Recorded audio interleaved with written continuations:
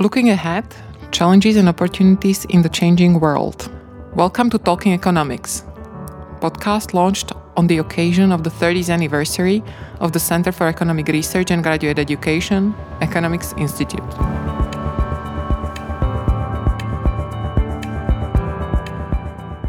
In recent months, the Czech Republic is experiencing an unprecedented inflow of Ukrainian children and youth to the country and into our educational system. What are the main challenges children and teachers face in our schools? Is the situation more complicated because schools suffered from the 2-year pandemic? And can we take this as an opportunity? In today's session, we will have a closer look at these and other questions with Daniel Minich, a CERGI PhD in economics alumnus, member of CERGI faculty, and the executive director of the academic think tank IDEA at CERGI. Among many other consulting and advisory activities, Daniel was appointed to the newly established Czech Prime Minister's Advisory Council in January 2022.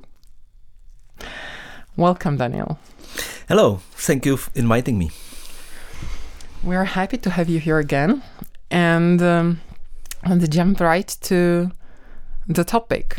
As I said in the introduction, we are experiencing an unprecedented inflow of foreigners with basically no knowledge of language into our educational system. And we know that the system has had its troubles before, right? So the list of challenges is pretty long. Where do you see the main ones? Well, the main challenge is to secure accommodation of reasonable quality, education, especially for youth, plus language education for adults so that they could work and work. The first is, as usual, housing, and then immediately follows education. Without good housing, one cannot think reasonably about education, and without education, meaning preschools and schools for children, one can hardly start thinking about employment and jobs, because somebody has to take care of the children. And it's better if they are taken care by schools, not sitting at home. Watching TV, which they don't even understand. So speaking about schools specifically and the educational system, what are the challenges at different levels? Like you mentioned preschools, schools. What would you say are the key things we need to focus on right away? Well, the key issue of these days is how to spread or allocate Ukrainian families, mostly mothers, women with children of all ages, more uniformly across the country, Czech Republic, so that the big burden is not located in big cities like Prague, Brno, and Pilsen, for example, and the central Bohemian region, because and that's what we did, if you compare those per capacities in schools and preschools and compare them with the number of children, young people from Ukraine, you see huge discrepancies between where the capacities are and where Ukrainians are. So you see the main challenge in actually securing the spots for them. You don't see the challenge in once they are in the school, or that's another story. Well, the first it challenge follows, is, right? So the first challenge is... I'm thinking step in step. First, you have to secure the slots in schools and preschools, and then follows what I would call integration, simply learning language enough, so that they could follow the regular classes, so that there are no special classes for Ukrainians. By the way, many Ukrainian children are already studying in online from Ukraine. Okay. So it could be viewed as some kind of hybrid. They spend part of the day in a Czech school and part of the day in online courses. It's quite complicated for both children, their parents, and our Czech schools. So the challenge is, of course, the language, learning Czech language, and there comes new and new evidence that if you set up the learning environment properly, meaning that you not only teach them these Ukrainian children, but you also create Czech and Ukrainian groups of children, they learn quite quickly.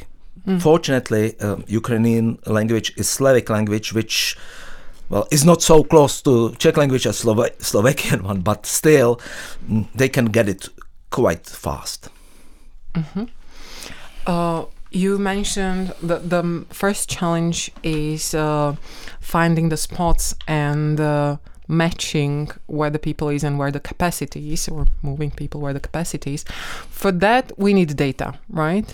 And again, for quite a long time, we've been talking about the fact that the government is not collecting data and is not using data effectively to make decisions. Do you see any changes here? So since the early beginning, I was warning or advising to the government that they should secure data collection and data processing. And at the end, securing two things. First, analytical utilization of the data so that the government is well informed about what's going on, including this matching of people, schools, and jobs, let's say.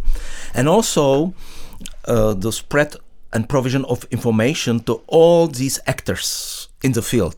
These are thousands of school principals, mayors, we have 6,000 municipalities, medical centers, and so on. All the people there have to make important decisions every day about matching people, helping them, and so on. And without good quality, easily accessible information, they will not make efficient enough decisions. So this was my advice since the very beginning. The situation now, 3 months, is not as good as I thought, but it's very similar case with the COVID, where data limits were important. So at this moment, the individual ministries are collecting some data. They are collecting some data. Ministry of Schooling made a survey of spare capacities. Okay. Ministry of Labor is collecting data on open vacancies, open jobs. It will, in some future, nobody knows, they will collect information on professions and educational level of these Ukrainians. And the Ministry of Interior is collecting data on residents or the place where these incoming Ukrainians were registered. Unfortunately, the data are being collected separately by these ministries, each in different way, and these data are not being merged together regularly and updated. And of course, there is no analytical interface. No analytical office is using that. So, partly inspired by this, we have created an online application which puts data from different sources at the level of districts. We have about 77 districts in Czech Republic. We could go down to 6,000 municipalities, but we didn't do so.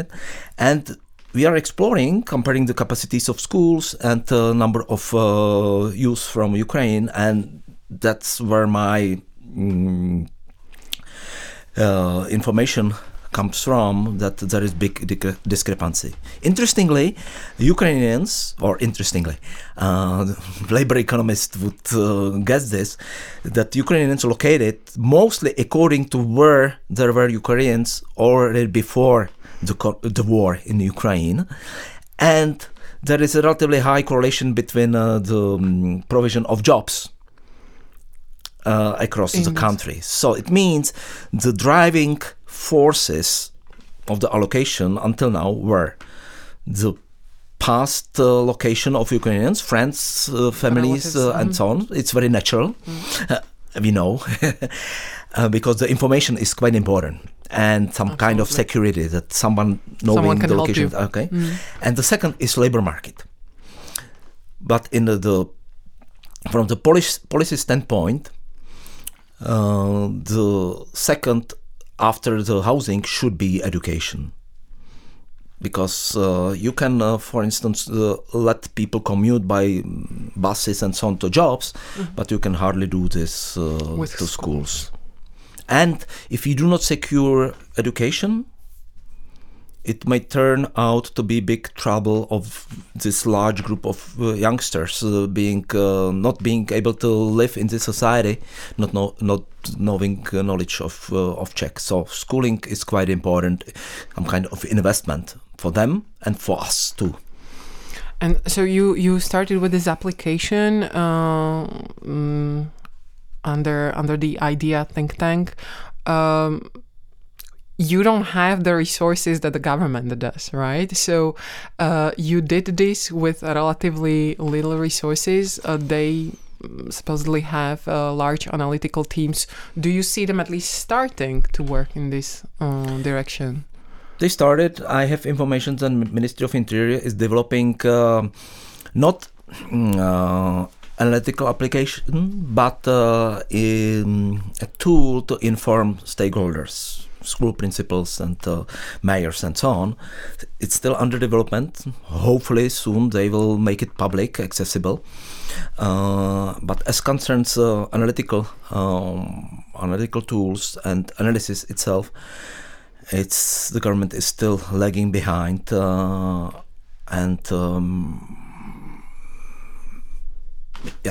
lagging behind as usual. Well, hopefully this will change. So going to the question of we need to spread the foreigners, the migrants, into the areas where we can provide them with housing and education. This is a question of incentives, right? This is a question of motivation. Do you have any advice what could work? Because the relatives and the friends where they came in the first place is an important tie, right? Yes, how to allocate better. We should be aware that the first wave of migrants, these people were mostly linked to someone already living here from the past. The more recent waves are people who don't know anybody here. So they have some propensity to stay in these big cities where they register for the first time, but then they are lost. In country like Czech Republic, democratic country, part of the European Union, we cannot forcefully, using force, place these people somewhere. Simply, we have to use other gentle forms, incentives. It was not debated yet. No, what is being debated is the relocation. But the government says we cannot use force. But the government can use incentives. So, for instance, it can provide higher social payments if they locate somewhere. They can secure housing at places which are not so popular. They can build schools relatively quickly, these temporary schools, and they can also subsidize bus shuttles to secure that despite living 50 kilometers from Prague, they can commute by bus to jobs in Prague. And there are, I'm sure, many other incentives the government could use. And is this being at least debated, or is it in the... I haven't heard about that. Almost surely at some level it was debated, but I haven't heard about such discussion yet. So this is a great opportunity. And it's only the central government which can create such incentives, because then there are many small players, municipalities, regions, schools, and individual. They can hardly coordinate and create incentives. It has to be central government, and at the same time, the central government cannot use force. We agreed, right? But it can nicely use these incentives because it has a great power in allocation of staff and money. Don't you think that part of the reasons why things are maybe a little slow is that there is a lot of uncertainty about how long these people are going to stay here? That many of the migrants are also hoping that they will return quickly, right? That they will not need to be here, for example, by the new school year. So they don't see it as a priority. it's one of the reasons that some expect that this is temporary problem, that great deal of the migrants will disappear soon. But the other reason is that all the parties are waiting for the move by the others. Why should I care about schools? Why not the neighboring district decides that, right? So this is the role of the central government to coordinate and to create incentives. And probably, if we do this well, this could be an opportunity, right? And even with building the schools and learning how to relocate the migrants, this is a skill, or these resources and infrastructure will be here to stay, right? So we should look at this as an opportunity to improve the situation in the Czech Republic as such, right? Even if the migrants would leave afterwards. Or do you think that the solution that we would do for the migrants would be useless after they leave? It's surely true for preschools, for maternity schools and so on. These facilities were in shortage for 2 decades here in this country, especially in regions where these Ukrainian migrants are trying to stay. So it's Prague, Brno, the suburbs of Prague and Brno. So even if they move home or go further to the west, if we build these capacities now, they will serve Czech pupils, especially preschools. But in the same time, you can hardly build buildings in such a short time horizon in a few months. Usually it takes five years here. Everything is quite complicated due to bureaucracy and so on. But there are other options, like building these mobile houses, and there is big experience with that. So even in our municipality village, we have built in the past, before the migration wave, such preschools in 3 months, 4 months. So it's really doable. And what about the shortage of people and teachers for these schools? Because that's another issue we face, right? Well, it's complicated issue. How many Ukrainian pupils we have here, right? So overall, the estimate is that we have from 200 to 300,000 Ukrainians overall, including adults. It's wide range of uncertainty how many are here, because they are coming and leaving. So we are not sure how many left already. So the average, the guess is that we have about 3%. That Ukrainians represent about 3% of the Czech population. The youngsters may represent 4%, let's say. Okay? So if you have a class in school, it's 20 children, pupils, 20. 10% is 2. Right? 1% is 5% is one pupil, right? If I count well, how is it? 5% is one child, right? So if we spread children uniformly across the country, it would be adding 1-2 Ukrainian pupils into standard Czech class, right? So it's not about hiring new teachers. It's about how to teach Czech teachers to teach Ukrainian children if they are in small numbers there. So what might be useful is having assistants of teachers or assistant overall in schools, Ukrainians, but a great deal of the mothers who immigrated are teachers or some kind of social workers. And even without this, they can help a lot, the teacher, especially in the early weeks where the language skills of the children are not so good. Many of the the Ukrainians and Czech teachers know Russian. So it's helping, or English, right?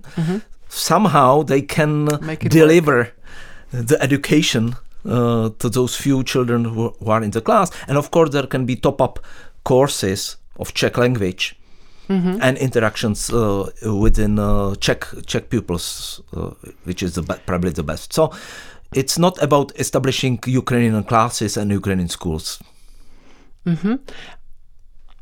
Yet we talk about building new classes, right? So there will be a need for more people. But I understand we should work better with employing also the Ukrainians who came in, and they could be a great resource.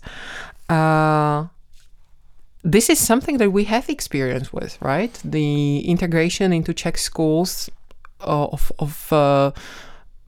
children with disabilities or other sorts has been in place for a number of years. So would you say that we are ready for the plan that you just proposed to use Ukrainian moms as assistants and the integration of kids in small numbers into our classes?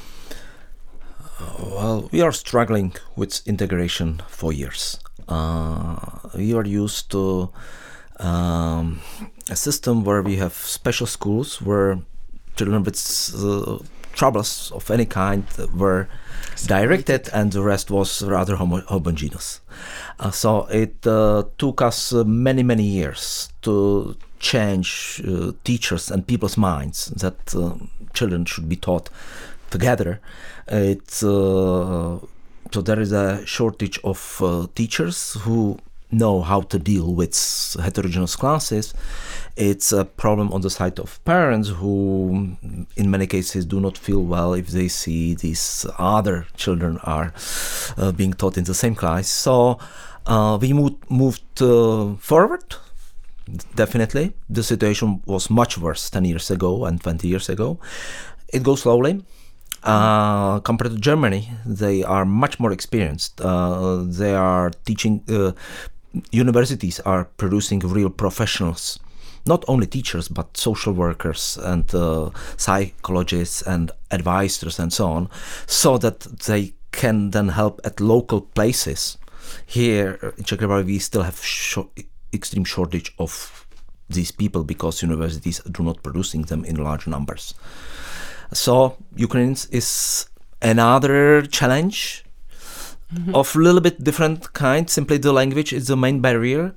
Otherwise, culturally, there is no big difference. But how to teach children who don't understand at all might be a problem, especially if teachers use this frontal method of teaching. Simply they speak to children, and children repeat jointly, right? Because Czech way of teaching is not using individual work, teamwork, individual work. Yes. But if we hire these Ukrainian moms as assistants, it could help the situation, right? They could help their children in the classroom. The question is whether integration would then, how that would suffer. But are we able to do that? Are we able to recognize their education? Are we able to recognize their skills and employ them in our system? Or is it still too rigid?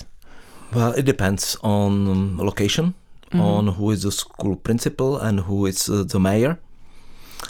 We have quite a fragmented system of municipalities, 6,000. So the average size of municipality, I'm guessing it might be 1,000 inhabitants, quite small. And each one is managed by mostly mayor and school principal. Schools are quite small. The central government, it's quite long distance from the central government to each of these small villages and municipalities. So it depends a lot on ability of local people to coordinate and being willing to change their mind and willingness to help and being creative, inventive. So it will work somewhere quite nicely. but it will not work at all at some other locations. And then it's a role for the government for incentives and also for supervision. Mm-hmm. Simply, if it doesn't work, it should be, there should be red light saying, look, something doesn't work here. This migration wave is another big challenge that is in front of us, which came right after the pandemic, right? And the pandemic was a big challenge for the educational system, for schools. Do you see any benefits or new skills that the schools or teachers or principals have acquired through the pandemic that could be useful in this situation? You mean skills obtained, experience obtained during the COVID, whether and how they could be applied? If we learned anything migration? that made us stronger to deal with the new challenge. I'm not school practitioner, so I'm just guessing. It might be, because it's really different. The online experience, which was huge, might help a little bit, but especially in the case of Ukrainians being taught by Ukrainian teachers. Right? I can imagine that if Ukrainian children at some location cannot be taught, they could be taught online by some central Ukrainian teachers. It could solve some other problems.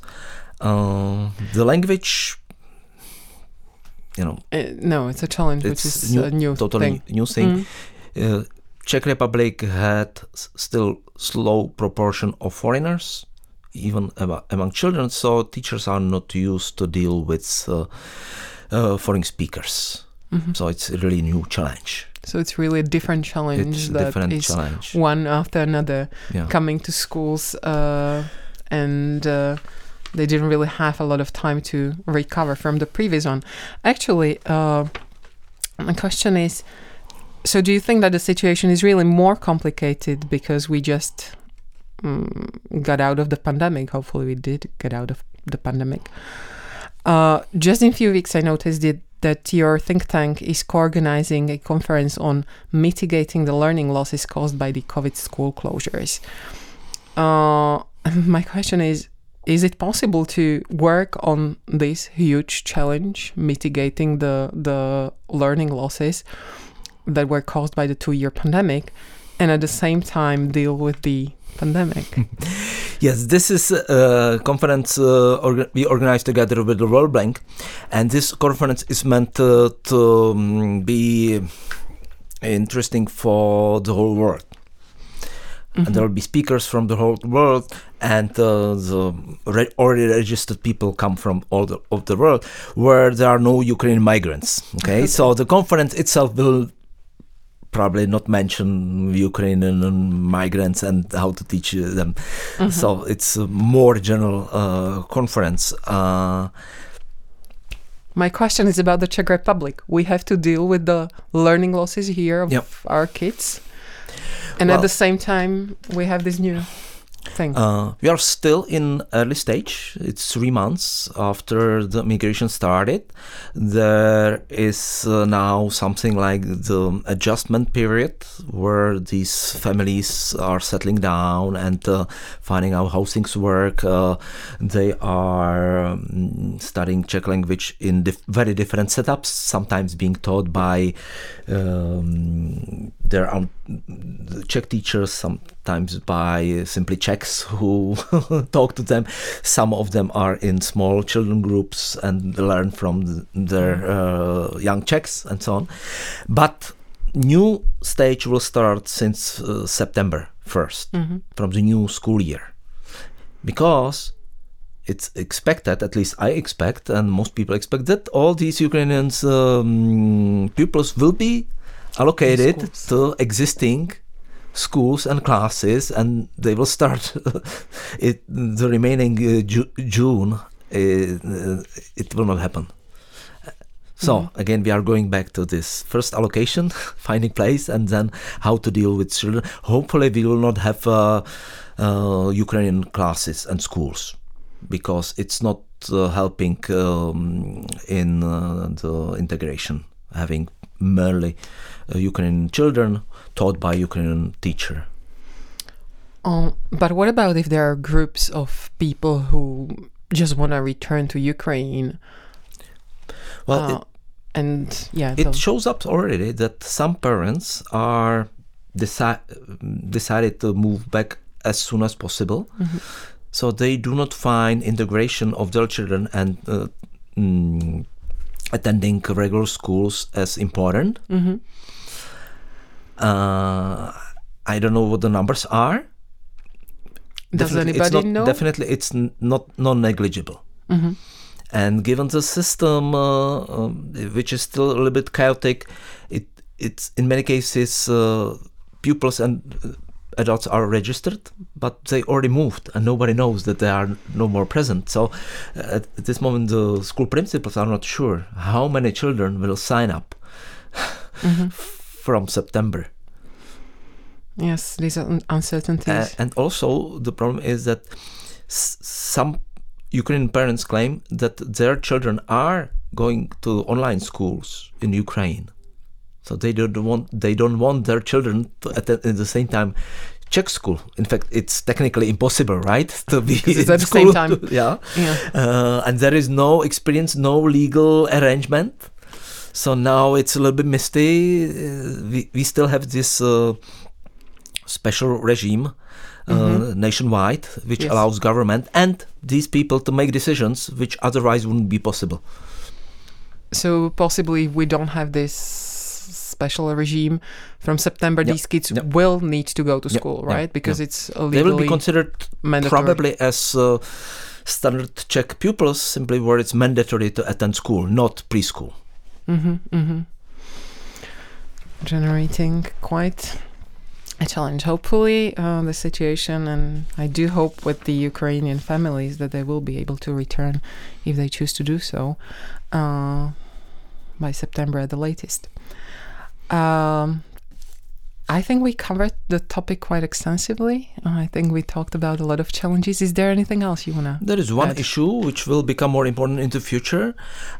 It's being debated. What are the benefits of this migration move for Czech Republic, or what are the challenges? How we could benefit from this? Mm-hmm. So, and people are talking about helping the pension system, mitigating the aging of the Czech society, having additional labor, which is in a great shortage in Czech Republic, and educated professionals from Ukraine. But what shouldn't be forgotten is that if Ukraine gets back as a country to democratic system without war, then it will need human resources, educated resources, and the number one resource is our own citizens, right? Mm-hmm. So we should be careful trying to keep Ukrainians here, especially those more educated, to help us, because we should still keep in mind that this country has to rebuild, right? Mm-hmm. So they will need educated Ukrainians. So maybe we should even foster this, establishing some special educational programs at higher level at universities, so that we in a larger number educate the Ukrainians, but under condition they move back home after their graduation to help rebuilding their country, because sending only money there will not help enough if there are no people educated enough to use the money. That's a great challenge and opportunity that we need to take. I thank you for that, and thank you for being with us and sharing your insights. Thank you too.